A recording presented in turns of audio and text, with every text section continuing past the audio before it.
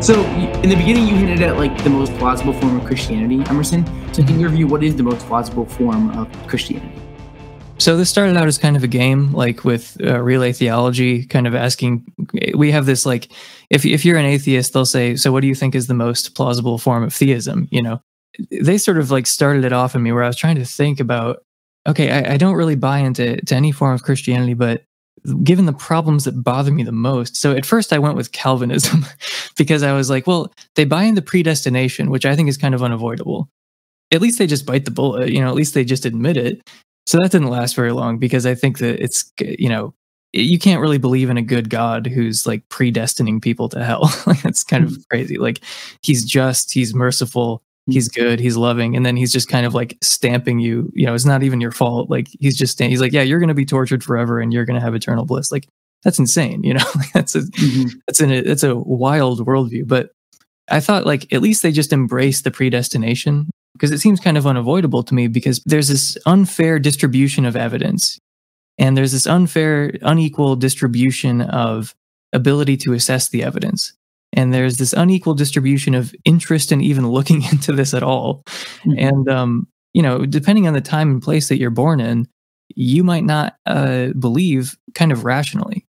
And it seems like pretty much every form of Christianity, most of them at least, your beliefs play some kind of role in what happens to you, like eternally. So I think that's a pretty bizarre criterion to sort of dole out like eternal punishment or eternal bliss. So these kind of soteriological issues weigh pretty heavily on me. And it turns out they weigh pretty heavily on some Christians too. They're called universalists. So like there are these universalist Christians like David Bentley Hart or Keith DeRose who say things that sound like they could have come out of my mouth, honestly. Like I'm reading one of David Bentley Hart's books right now, That All Shall Be Saved. And he's talking about the Christian story of the world, if it's the case that people are kind of sent to this everlasting realm of torment, or even just annihilated, you know, eternally separated from God in that way, and just trying to make it all cohere. And he agrees with me where he's like, you can't make this cohere. It literally is incoherent. It's morally and rationally incoherent. And I'm just like, yeah. And then he's just like, but that doesn't mean Christianity is rationally incoherent, because there's this soteriological view that does make all these things cohere. You know, God's justice, his goodness, his love, and our eternal fate. Like you can at least make it coherent. So I think that requires universalism. So it's not that you'd reject belief in hell. There's still a hell, but it plays a kind of purgatorial role. You know, like you go there and it's kind of this place of moral purification before you know, enter into the presence of God or something like that. And it's not like you're, you know, physically tortured until you submit or something. It's like this, it plays this kind of purgatorial role. So I think your soteriological view has the potential to implode the internal coherence of your worldview. So I think that conditional immortality and eternal conscious torment, they just kind of implode the moral and rational coherence of Christianity. Like the story makes no sense to me. It's literally impossible for me to believe it. And it's been really strange, honestly, to hear Christians say the same exact thing that I just said. Like it's been kind of surreal in some ways. Yeah, I think that universalist Christianity that has hell as kind of a purgatorial role where all are eventually saved in the end, I think that can help avoid problems of soteriological confusion where people don't agree about how to get salvation, and problems where, you know, we've got this geographic powerful predictor for which religious beliefs you tend to adopt. You know, like people who are born in the Middle East are a lot less likely to become Christians. People who are born in the United States are a lot less likely to become Muslims. The only point there is that there's this like kind of unfair distribution of evidence and this like kind of unfair distribution of ability to assess the evidence. So universalists kind of just remove this piece where it's like, yeah, whichever beliefs you come to hold, like those play a pretty significant role in determining whether you have eternal bliss or something much, much worse. So I think that actually rescues the at least coherence of the story of like an unsurpassably great being of perfect love who wills that all shall be saved. Like I think that if you adopt universalism, then that at least makes it coherent. The other important piece to this, I think, is something that C.S. Lewis and Eleanor Stump convinced me of, which is that in order to have a relationship with God, you don't actually have to have an explicit belief in God. So it sounds kind of weird, but it kind of seems to follow straightforwardly from like a pretty plain reading of scripture. And like I said, you can find it in like the fiction of C.S. Lewis and stuff, and it's defended explicitly by Eleanor Stump. It's just the idea that you can be in a relationship with God and not actually know it. This would help a lot with the problem of like religious discord and religious diversity, including atheists. It's not to say that all paths lead to God. That's not the point. That's, Christianity is still an exclusivist religion. It's just that you can have a relationship with God, with the true God, without ever uttering the noise Jesus. Like, so the point is just that, like, in 1 John 4, God is like identified with love itself, like, in every which way. It could not be, it really didn't want, like, there's really no room for misinterpreting it there. Like, it just says God is love, and it says it every which way. And, traditionally, God is considered to be identical with the good itself. So Eleanor Stump's point and C.S. Lewis's point is just that, look, you can be pursuing the good and serving the highest virtues of love, like, without really knowing anything about Christianity, So, and like, you can be doing things in the name of Christianity and not pursuing the good. So this is where, Matthew 25 actually makes a lot of sense, the part with the sheep and the goats, where it seems like there are all these people who think that they're Christians, who think that they're followers of Christ. And Jesus is like, no, you're not. And it seems like the converse is also true. Like, there are people who think they are Christians who are not. And it seems like there are people who don't think they are Christians who are, if that makes sense. So like, people who are following God who, don't have explicit knowledge that that's what they're doing. So Eleanor Stump defends this. C.S. Lewis defends this, where at the end of something with Aslan or whatever, and then like the Satan character, I think, is Tash, or maybe he's another the guy. last battle. Yeah. So like, so there's this guy who was like a Tash worshiper, and he's like, so it's the end of history. Aslan has like won the battle and everything, and this guy is like, I'm completely screwed because I've been a Tash worshiper my whole life. And Aslan kind of like welcomes him, and he's like, every time that you served the good, or the highest ideals of love, like, you were doing that in my name, whether you knew it or not. And it wasn't for Tash. Like, even though you thought you were doing it in Tash's name, you were actually doing it in my name. And every time someone does something evil, even if they do it in my name, they're not doing it in my name, they're doing it in Tash's name, because evil belongs to Tash and like goodness belongs to me. And then the guy's like, oh, so does that mean that you have many names and there are like many paths to you? And Aslan is like, no, absolutely not. Like, so this isn't to undermine exclusivism or to say that, like, all paths lead to the same place. Like, it's not like that, It's just saying that, you can be pursuing the good, so you can be in a relationship with God and not know it. To me, that seems like the most straightforward reading of Matthew 25. Like, there are people who think they're following God who aren't, and there are people who don't realize they're following God who are. So I think that goes a long way towards helping with divine hiddenness and religious confusion and religious disagreement. Yeah, I think that universalism just really helps the whole story kind of cohere. If we're talking about an unsurpassably great being of perfect love who wills that all shall be saved, and then gives people this unequal access to evidence and ability to assess the evidence, and they're put in this time and place, and then through no fault of their own, they end up not having the right beliefs, and then they're tortured for all of time. That's impossible for me to believe. It seems like morally and rationally incoherent. So yeah, I think there's a version of Christianity that makes sense. I don't think there's a name for it. And by the way, if I were to convert to this version of Christianity that kind of has those like bare features that I just named, I'm pretty sure most Christians would say that I'm not a Christian and not really want to claim me anyway. So I don't know what would happen even if I were to convert to this kind of universalist form of Christianity that, like I said, it's still exclusivist, but it can give people the impression that it's not exclusivist, even though I think it's plainly scriptural. But yeah, like I said, I'm pretty sure a lot of people would hit the not a real Christian button pretty quickly if I were to convert to this form of Christianity. But I think that that's kind of the most plausible form. I think that's something Christians do too much, just press the not a real Christian button when they've come into views that they're uncomfortable with. And obviously, like, for me, like, I'm a Christian, like, there is like an orthodoxy that like must be followed, but like, you got to be very careful and like just saying they're not a Christian.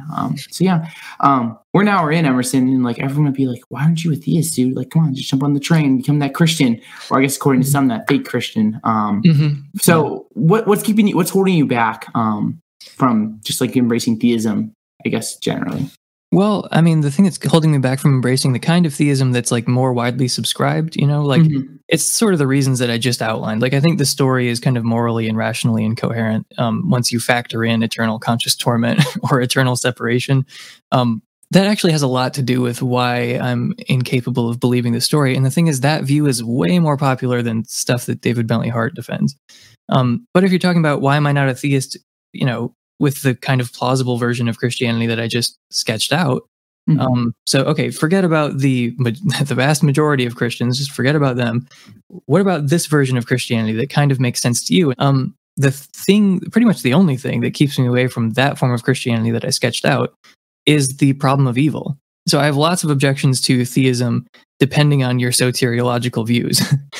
If you happen to accept those kind of fringe views that I just laid out, I don't know what the Eleanor Stump C.S. Lewis view is called exactly, but whatever that view is, and universalism, it's just the problem of evil, basically. Like, having an eternal afterlife of a generally positive character for all conscious beings, that certainly helps with the problem of evil. It makes some of the suffering in our world seem less significant because this isn't just the end of the story for the hundreds of millions of years of animal predation, all these animals that suffered and died in horrific ways for seemingly no reason, in ways that totally could have been avoided and contributed to nothing at all.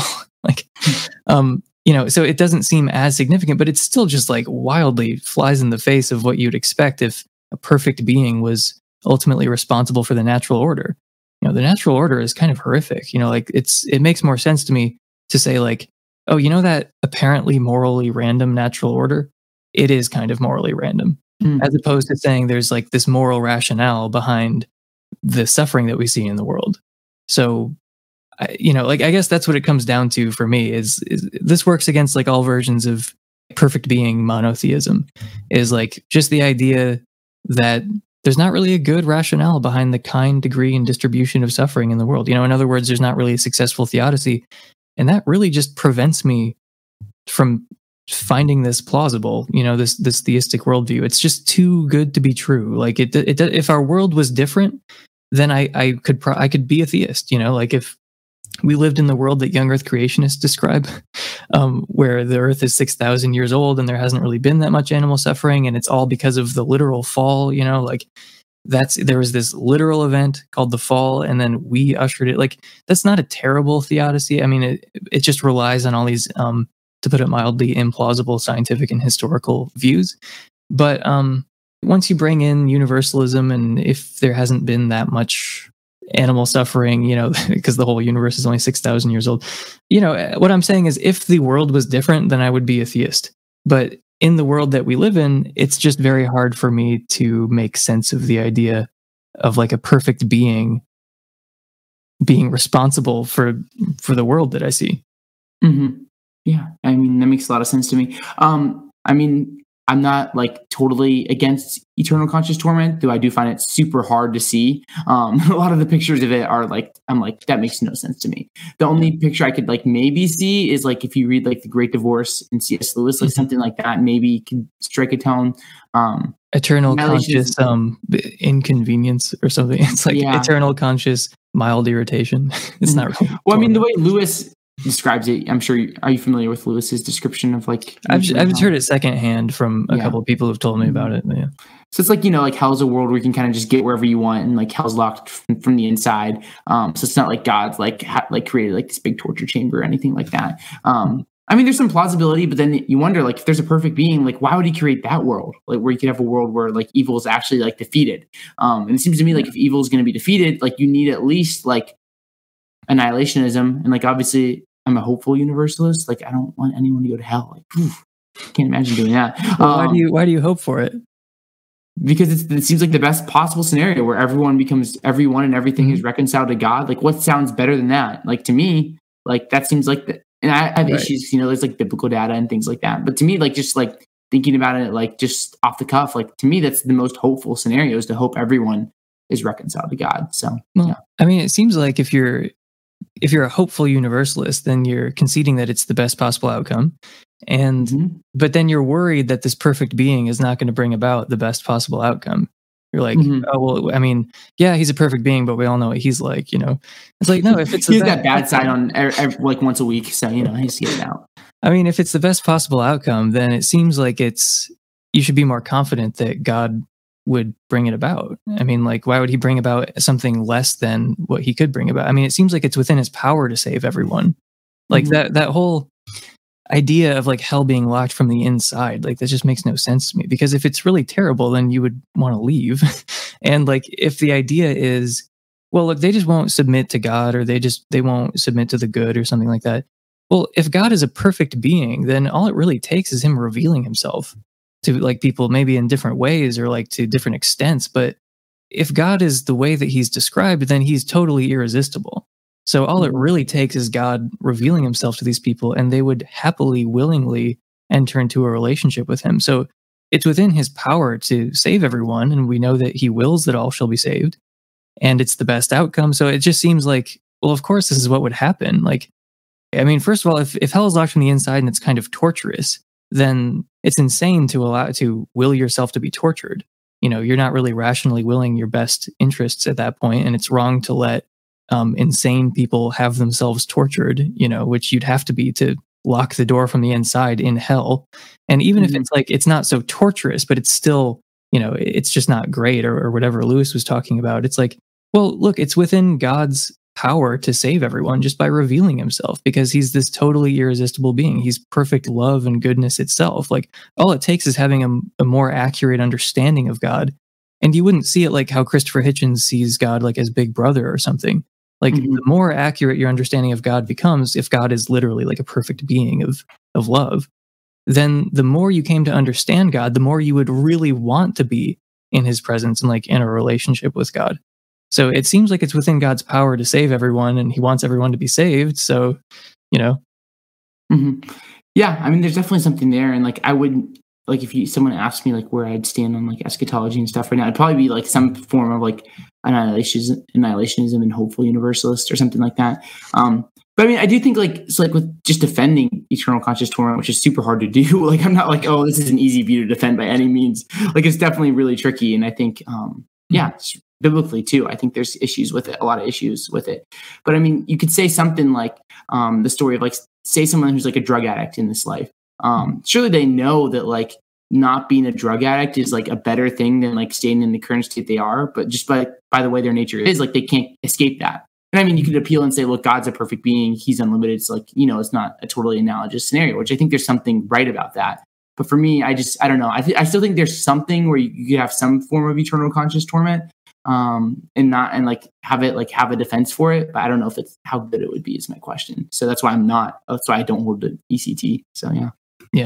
Yeah. It's just hard for me to make it work. I don't understand how, it just seems kind of bizarre, honestly. Like, but yeah, it had a lot to do with me deconverting initially. It's just thinking about the story of Christianity. Like, if you just ask your average Christian, like, hey, what's going on? Like with life on earth and stuff. Like, the story for me is just like really hard to believe. And there have been some people who have done a decent job of explaining why the story strikes so many atheists as hard to accept, like people like Dan Barker. He has this one thing called like The Good News, this like short story. And then there's Scott Clifton, who has this thing called God's Checklist 2.0.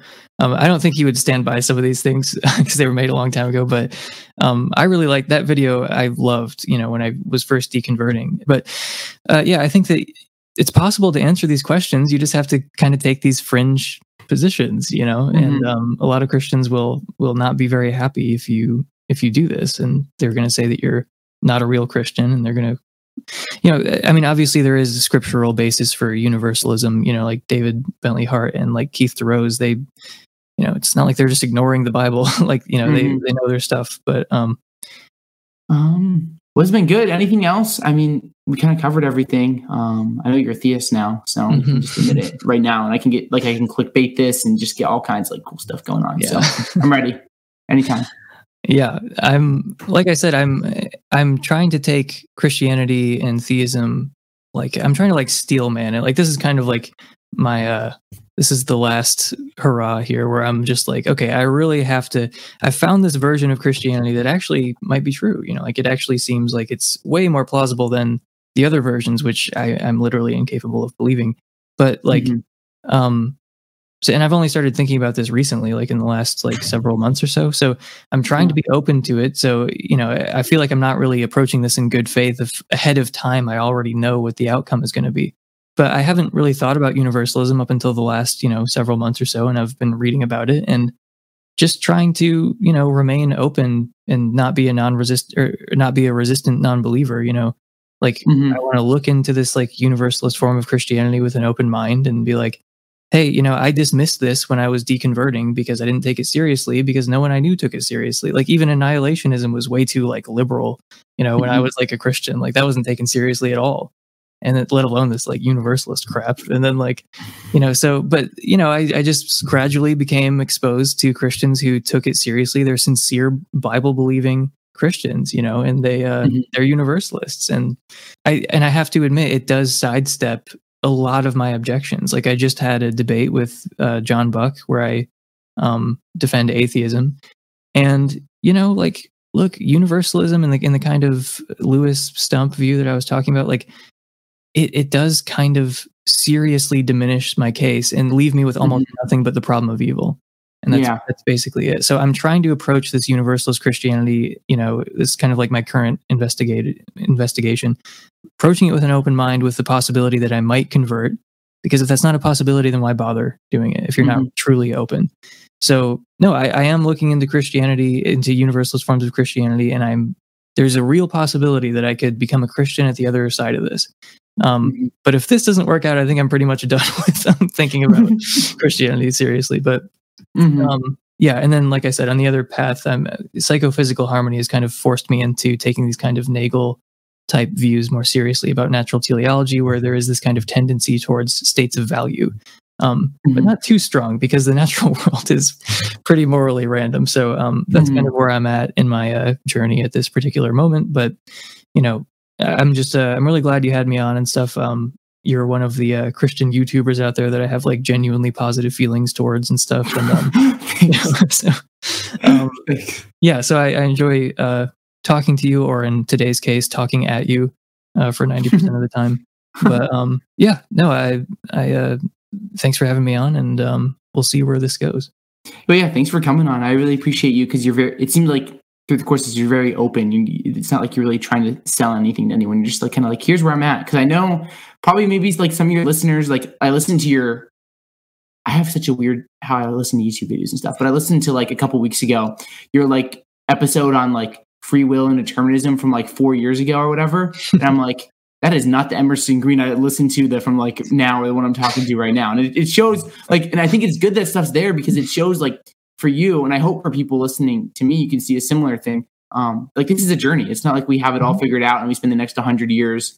Well, if we live to 100, that's gonna be rough. But like it is like we don't have it all figured out. Like we're very open and like saying like, hey, this is our journeys. And like for me, you talked about like how you growing up in church, like annihilationism and universalism were seen as like not even options. And for me, like it wasn't pushed on me, but like my natural like assumptions growing up in like an evangelical world was like, yeah, those things are crazy. You can't believe that. And like over time, like I've seen them as more and more plausible. Like universalism, like philosophically to me, it makes a lot of sense.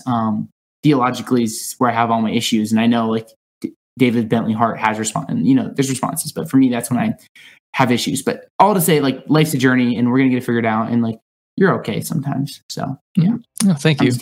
Your channel is great. I love your channel. So yeah. Yeah, no, I mean, it is a journey, and like, I have 2, maybe even 3 beliefs that I currently hold that are not true, and I look forward to figuring out what they are. But I only have 1, so you got to get it. You got to get your stuff together, man. Come on. But yeah, it's been great, Emerson. Thanks for coming on, and your channel will just be literally added in this YouTube title, assuming YouTube wants to function when I upload this video. And yeah, that's it. So it's been great, man. Thanks for coming on, and we'll talk after the broadcast ends. For everyone listening, thanks for tuning in. Hope you enjoyed this, and God bless.